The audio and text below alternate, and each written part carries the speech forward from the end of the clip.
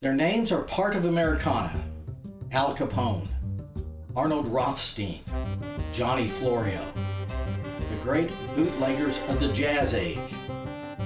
But have you ever wondered where they got their booze? There was a man in Cincinnati at the beginning of Prohibition who cornered the market on bourbon. He shipped it all over the country, and his booze supplied most of the speakeasies in major cities. He was called the Bourbon King, King of the Bootleggers.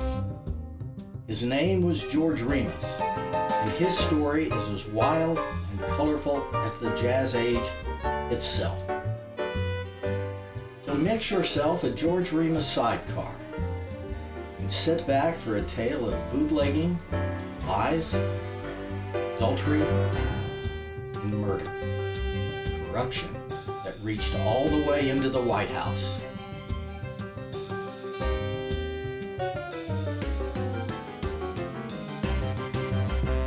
In 1882, a 6-year-old boy arrived in New York with his parents on a ship from Germany.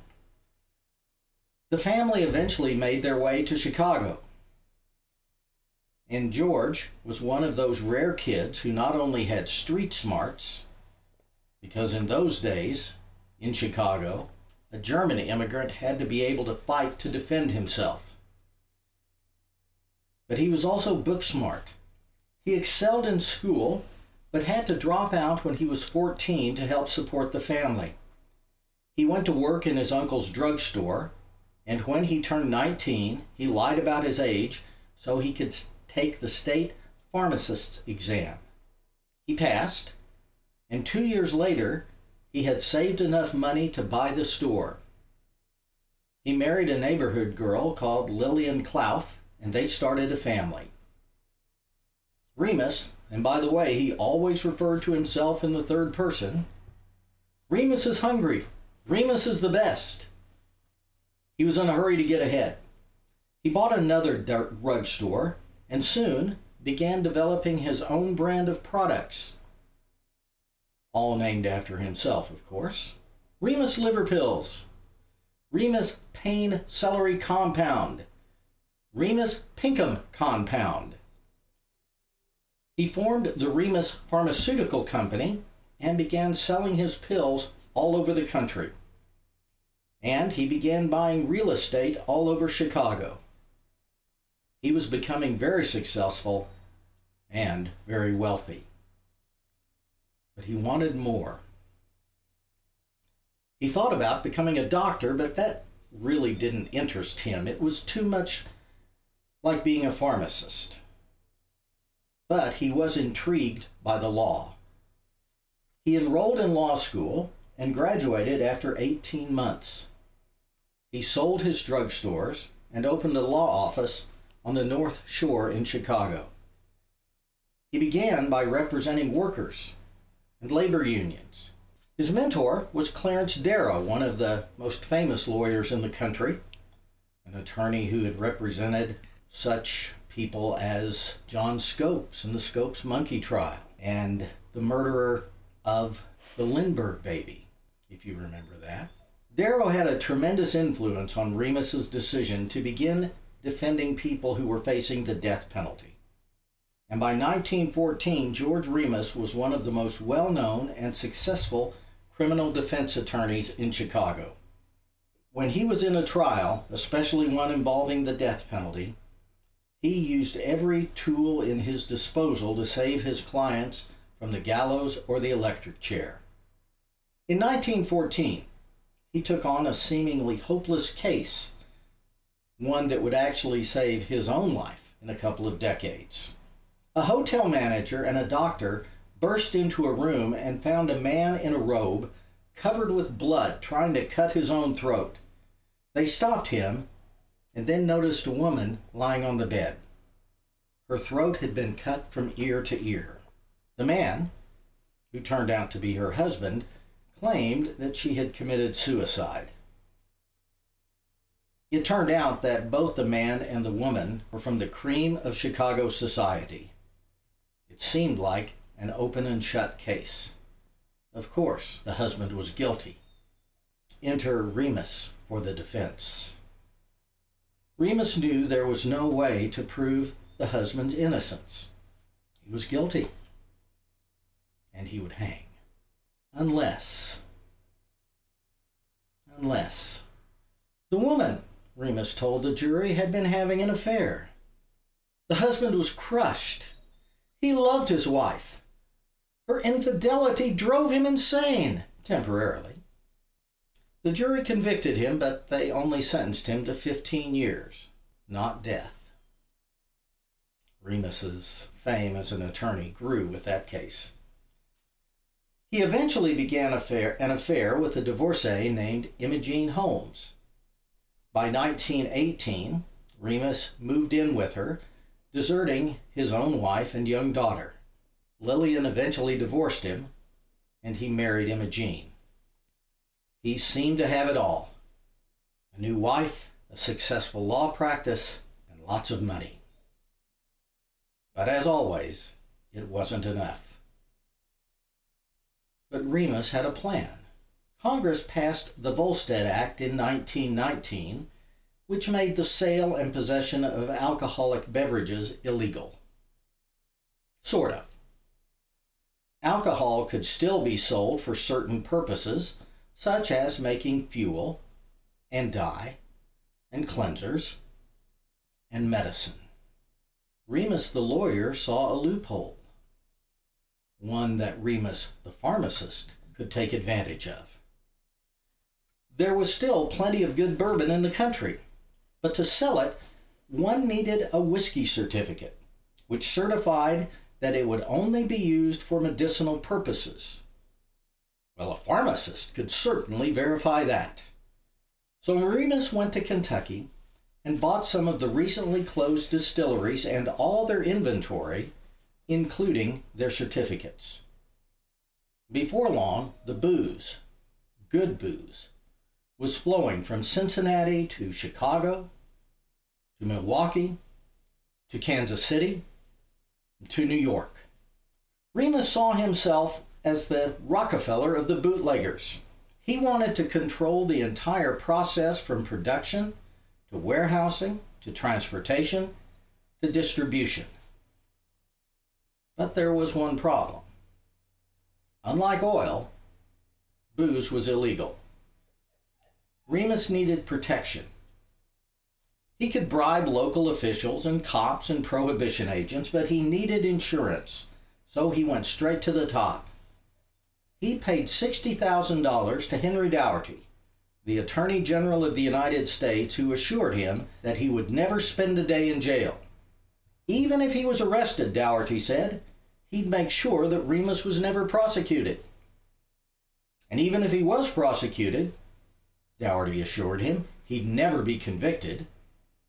But even if he was convicted, Dougherty would make sure that his good friend, President Warren Harding, would pardon him. It was foolproof. Except President Harding had the effrontery to die.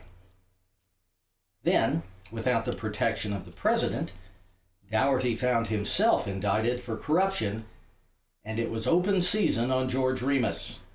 The head of the Justice Department's prohibition enforcement was Mabel Walker Willebrandt. She had her sights set on Remus and assigned one of her top undercover agents, Frank Dodge, of the famous Dodge automotive dynasty, to nail him. And nail him they did. Remus was arrested and sentenced to 18 months in the federal penitentiary in Atlanta. But Frank Dodge nailed someone else besides George Remus. He nailed his wife Imogene. She provided a lot of information to Dodge, and Dodge provided her with certain comforts while her husband was in prison. They also spent a lot of Remus's money. Word got to the Bourbon King about his wife's hanky-panky. She filed for divorce while he was behind bars. When he got out, the divorce trial was set.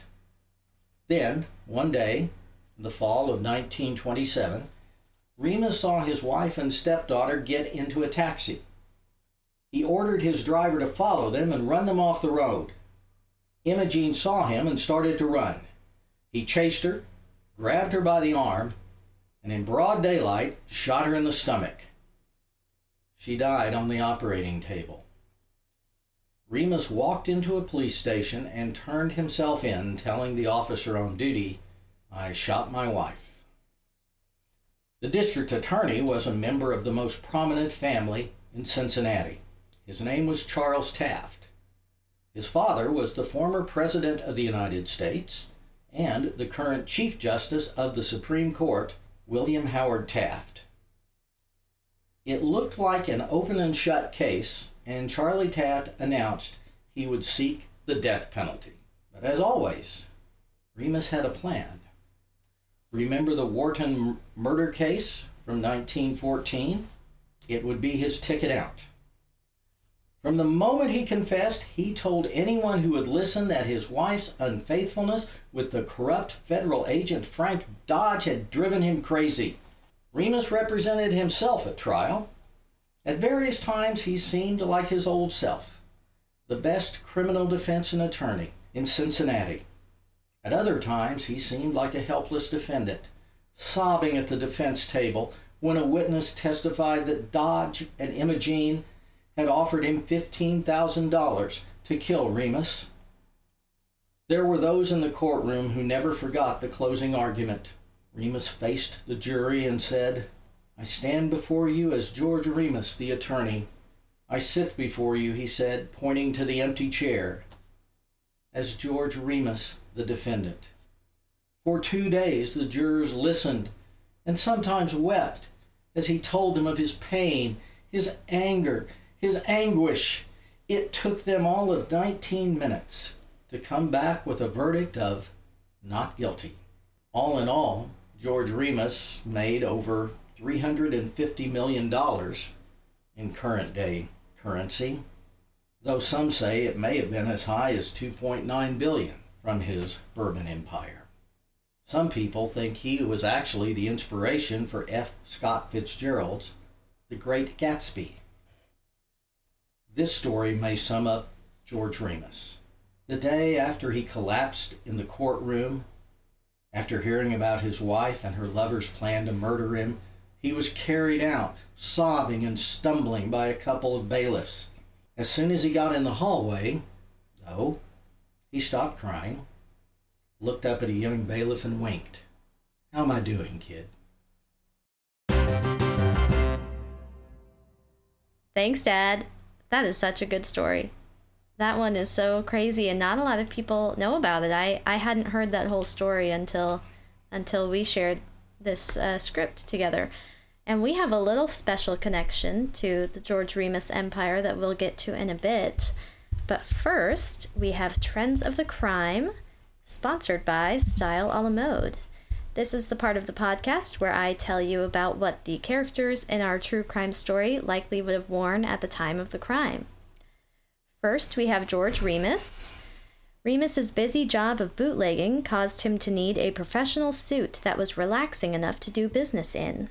He can be seen in photos wearing a stiff bowler hat with his lounge suit.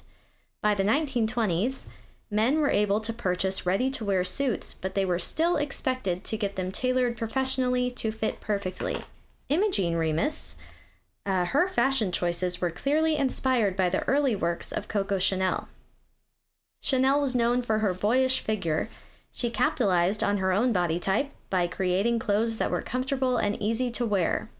Chanel's signature pieces were relaxed Chanel suits in jersey and tweed, still a classic look today that you can see on the runways of Fashion Week.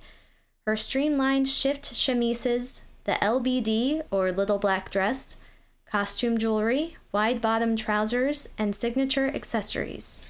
Now, I think we could charitably describe Imogene Remus as curvy. And as we discussed last week, the curvy figure was not in fashion at this time, so that's probably why Imogene wore the more relaxed clothes of Coco Chanel, so that she would look more like the all hip and bones that we discussed in our previous episode. She was likely a fan of Chanel's staple range of pullovers and loose or cardigan jackets. short skirts and simple blouses, and to go along with these cardigans, net cloche hats were a fabulous look. Something interesting that you'll think is funny, Dad, about Coco Chanel.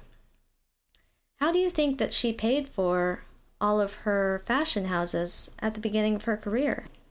I wouldn't want to guess, this being a family podcast. Why don't you tell us? Well, Chanel was a beautiful lady, young lady.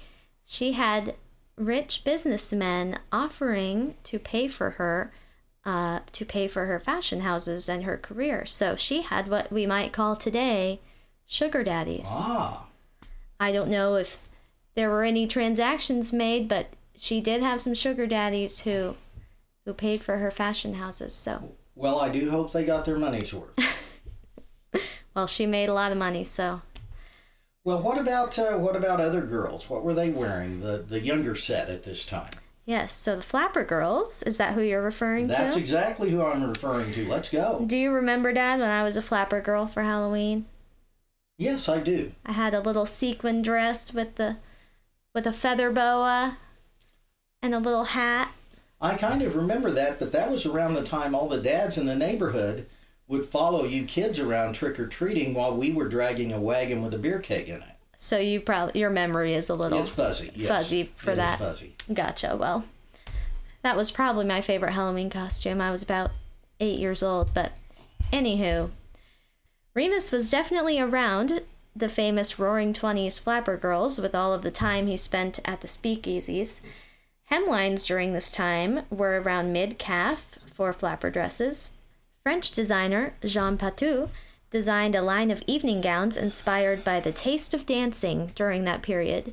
These gowns had beaded fringes and feathers attached to thin crepes and georgettes that swayed to the rhythm of the Charleston and black bottom. The details on these dresses were often used in Art Deco patterns. Everything glittered in fashion during this period. You could find tiaras, bandeaus, and detachable heels decorated with real diamonds or rhinestones. Flapper Girls also embraced modern hygiene products, from safety razors to new deodorants to false eyelashes. So they were the early adopters of what we use every day today.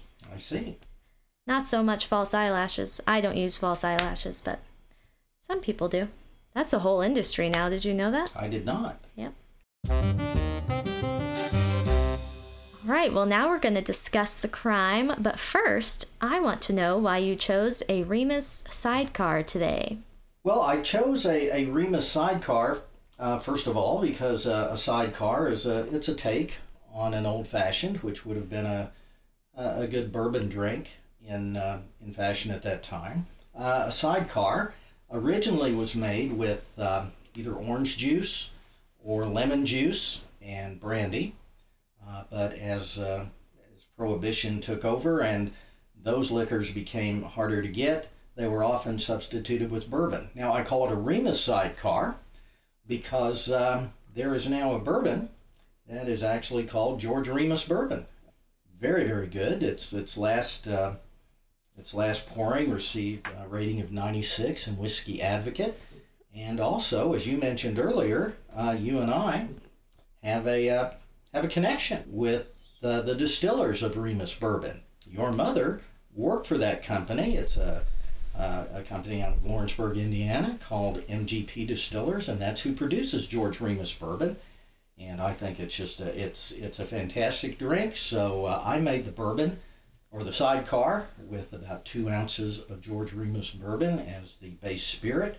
And rather than orange juice, I made it with tangerine juice, just a little bit of lemon to add some tartness, and about 5 milliliters of simple syrup or sugar.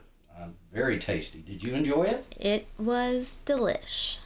One of my favorites. Well, that's why I named it the Remus Sidecar, because of that very good Remus bourbon.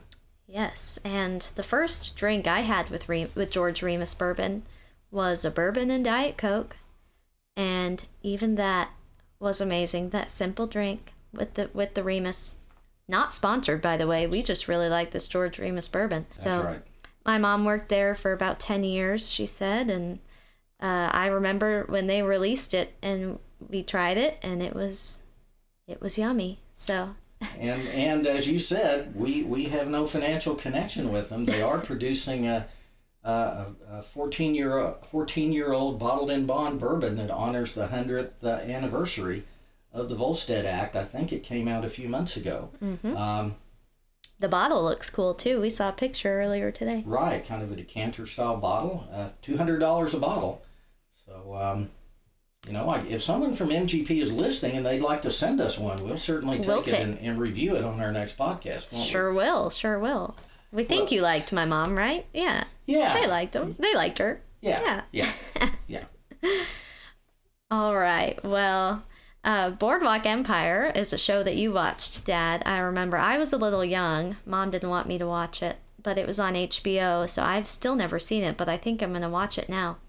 Remus was portrayed on Boardwalk Empire by Glenn Fleshler, who is in Joker, the new, what's his name? Joaquin Phoenix version of the Joker. Mm-hmm. And Billions, which I've never seen, but I did see Joker. Great movie. Do you have any memories of Remus in this show? Or I do. Boardwalk Empire was set in Atlantic City, and the main character was based on the Atlantic City boss.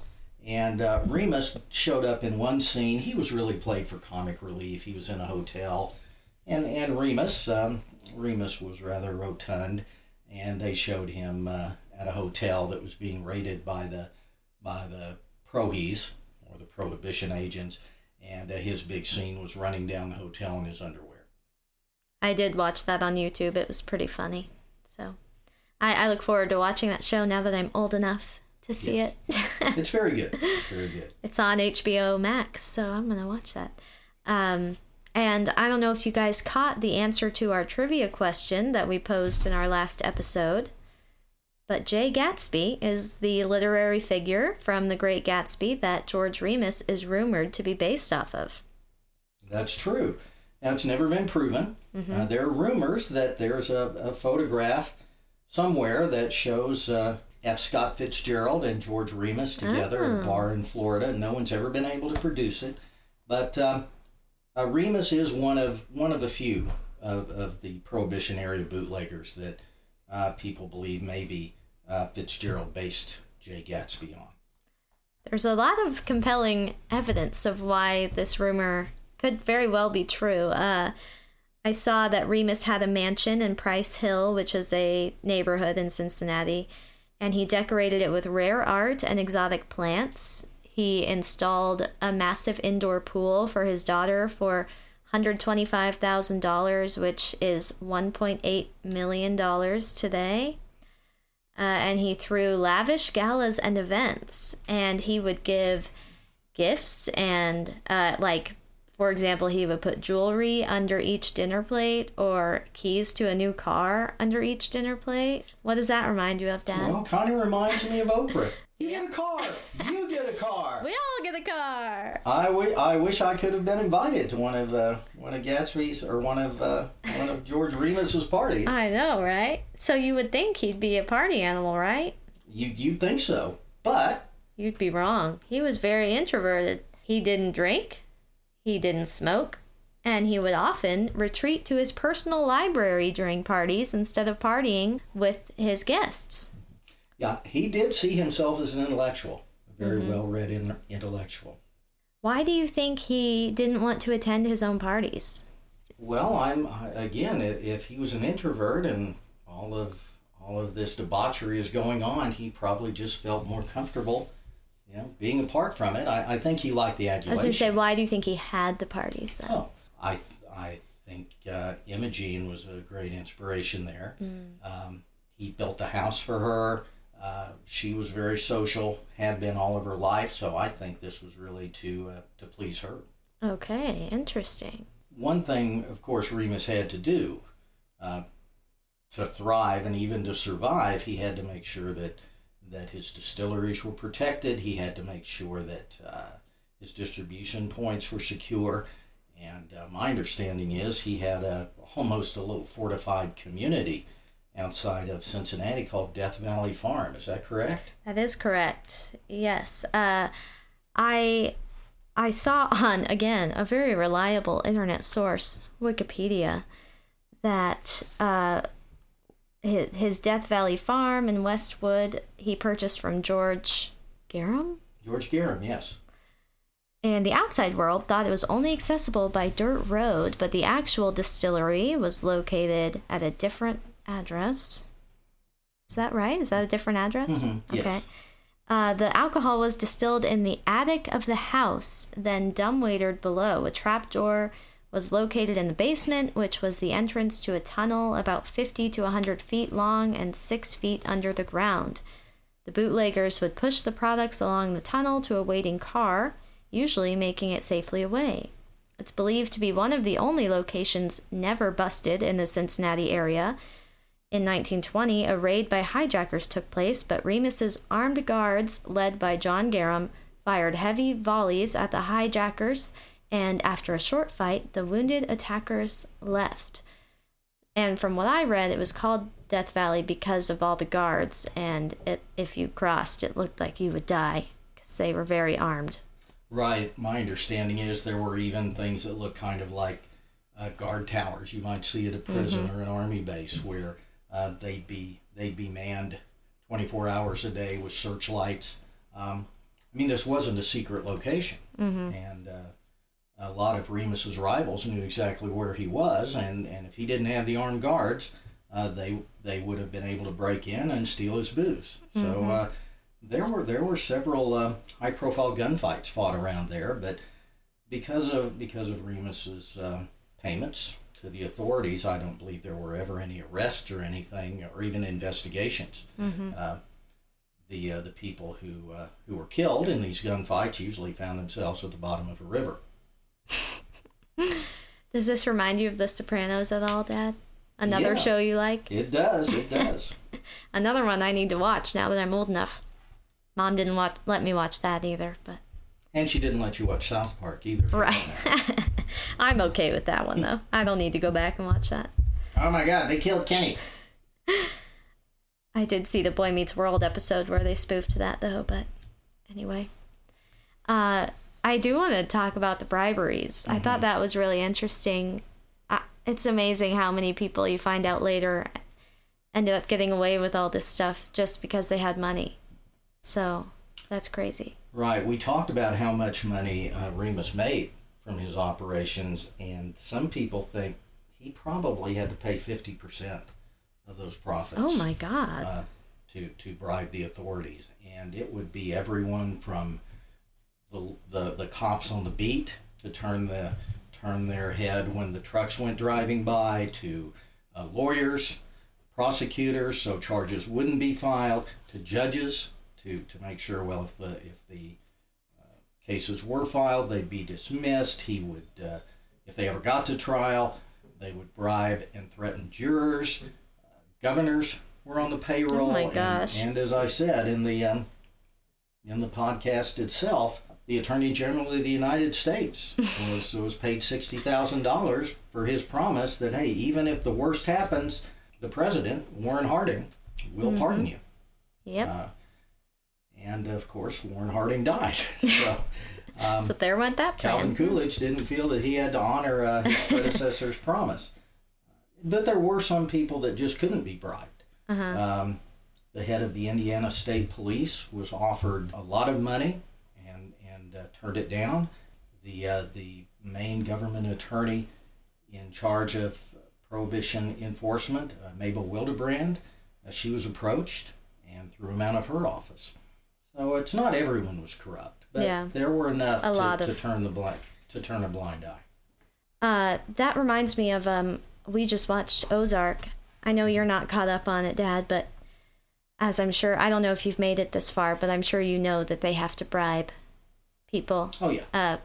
Sheriffs and things, and it's just crazy how corrupt people can be when they see a large amount of money. So very interesting. I also found some interesting things about Remus in prison. Right, because after President Harding died, and he was actually finally charged and sent to prison, he was charged with 3,000 violations of the Volstead Act and was sentenced to 2 years in prison in Atlanta. at a Yep. federal penitentiary. So what happened down there? Well, this is pretty funny. He threw a private bash in his train coach on the way to Georgia. And in prison, he got to eat his meals at the prison chaplain's residence. His cell was decorated with flowers, and he was waited on by servants. How nice. Sounds pretty nice. No responsibilities, get to be waited on. I wonder if that's what's going to happen to Lori Loughlin. Good question. Or if Martha Stewart, I just keep bringing up other shows today. This is so like theatrical, this whole story. And Orange is the New Black, they did a play on Martha Stewart in prison, but it was a different famous chef, and she got her own private cell, and it was very much like this, so very funny. While Remus was in prison, he did write letters to Imogene, who he had not killed yet, obviously. And he had a really good way with words. Did you read any of his letters in the book that you read about Remus? I did, and remember, he was just an amazing attorney. When I said in the podcast about the jurors crying as he was giving his summation, I mean, it's true. He was a very intelligent man, very well spoken. He always had a German accent, which some people feel he kind of used to his advantage. I didn't know that. When did he come? When he was young when they came over, he was 6, but back in those days, everyone had accents. A lot of people had accents. You would normally speak your native tongue in the household. So okay, it's not like today when you adjust to. Right, he only went to school through the age of 14. So right, I'm sure about the only time he spoke English was when he was in school, until he got out and went into the business world. Right. Very interesting. Well, I did find a video of Karen Abbott of Crown Publishing Group reading the beginning of one of his letters to his wife. And she says that you can sense his changing attitude because he could feel that he was losing her and that she was probably drifting away from him. And you can feel that urgency and desperation under his words. So I'll play, it's 20 seconds of this letter. It's very, very funny words in it. My only wife, how is it that you are a monkey, you are a centipede, you are a gem, you are a jewel, you are a combination of all the aforesaid in one? If I but had you this very moment, I would demonstrate all of the foregoing with a real vigor and vim unexcelled. How about it? Well, I guess tonight I'll open a bottle of wine and woo your mother with calling her a centipede and a gem. That should go over really well. Very interesting, isn't it? It is. Now, of course, when he was in prison, feeling his wife was drifting away from her. In fact, she was. She was drifting away from him, but not empty-handed. Right. She was drifting away from him with a lot of her money, and also with Frank Dodge. And this obviously drove George Remus over the edge. I mean, he said it drove him temporarily insane. Well, maybe not. Yeah. But that did lead to him shooting his wife in broad daylight. Yep, I think it was less temporary madness and more ego had been shot, and he wasn't happy about that. I think so. A lot of powerful people I've noticed, someone dare cross them and embarrass them. I think it was a lot of embarrassment. How could you do this to me, sort of thing. So, but who knows? Only he will know. So, well, again, Dad, I really enjoyed this story, and it's not a super common one, but it is very interesting. And we're going to get more into Clarence Darrow next week. We touched on him, but our next episode will talk a lot about Clarence Darrow and his strategy as an attorney. So I'm excited for that. Our trivia question for next week is, do you want to ask the question this week, Dad? Yes, next week we will be considering the antics of 2 very intelligent college students, Nathan Leopold and Richard Loeb. And the trivia question is this: which famous television detective had a case based on Leopold and Loeb? And we will pose this question on our social media, and the first person to answer correctly will win a face mask this time. How's that? I like it. All right. Well, I enjoyed this too, Macy. I enjoyed our discussion. I enjoyed our company, and I really enjoyed the sidecar. Me too. All right, we'll see you guys next week with the bee's knees. That will be our cocktail, yes. Look for the recipe on our Instagram and our Facebook group, and can't wait. Okay. This has been Cocktails of Crime and Fashion. Join our Facebook group to discuss cocktails, crime, and fashion, and to watch exclusive videos and content. Follow us on Instagram and Twitter at Cocktails of Crime and Fashion. We also have merchandise. There is a link in the episode notes. Cocktails of Crime and Fashion was written and produced by Mike Norland and Macy Norland Burkett. Our editor is Kate Mays. Thank you to Alex Joaquim for composing our theme music, and to Kaylee Bitter for designing our cover art.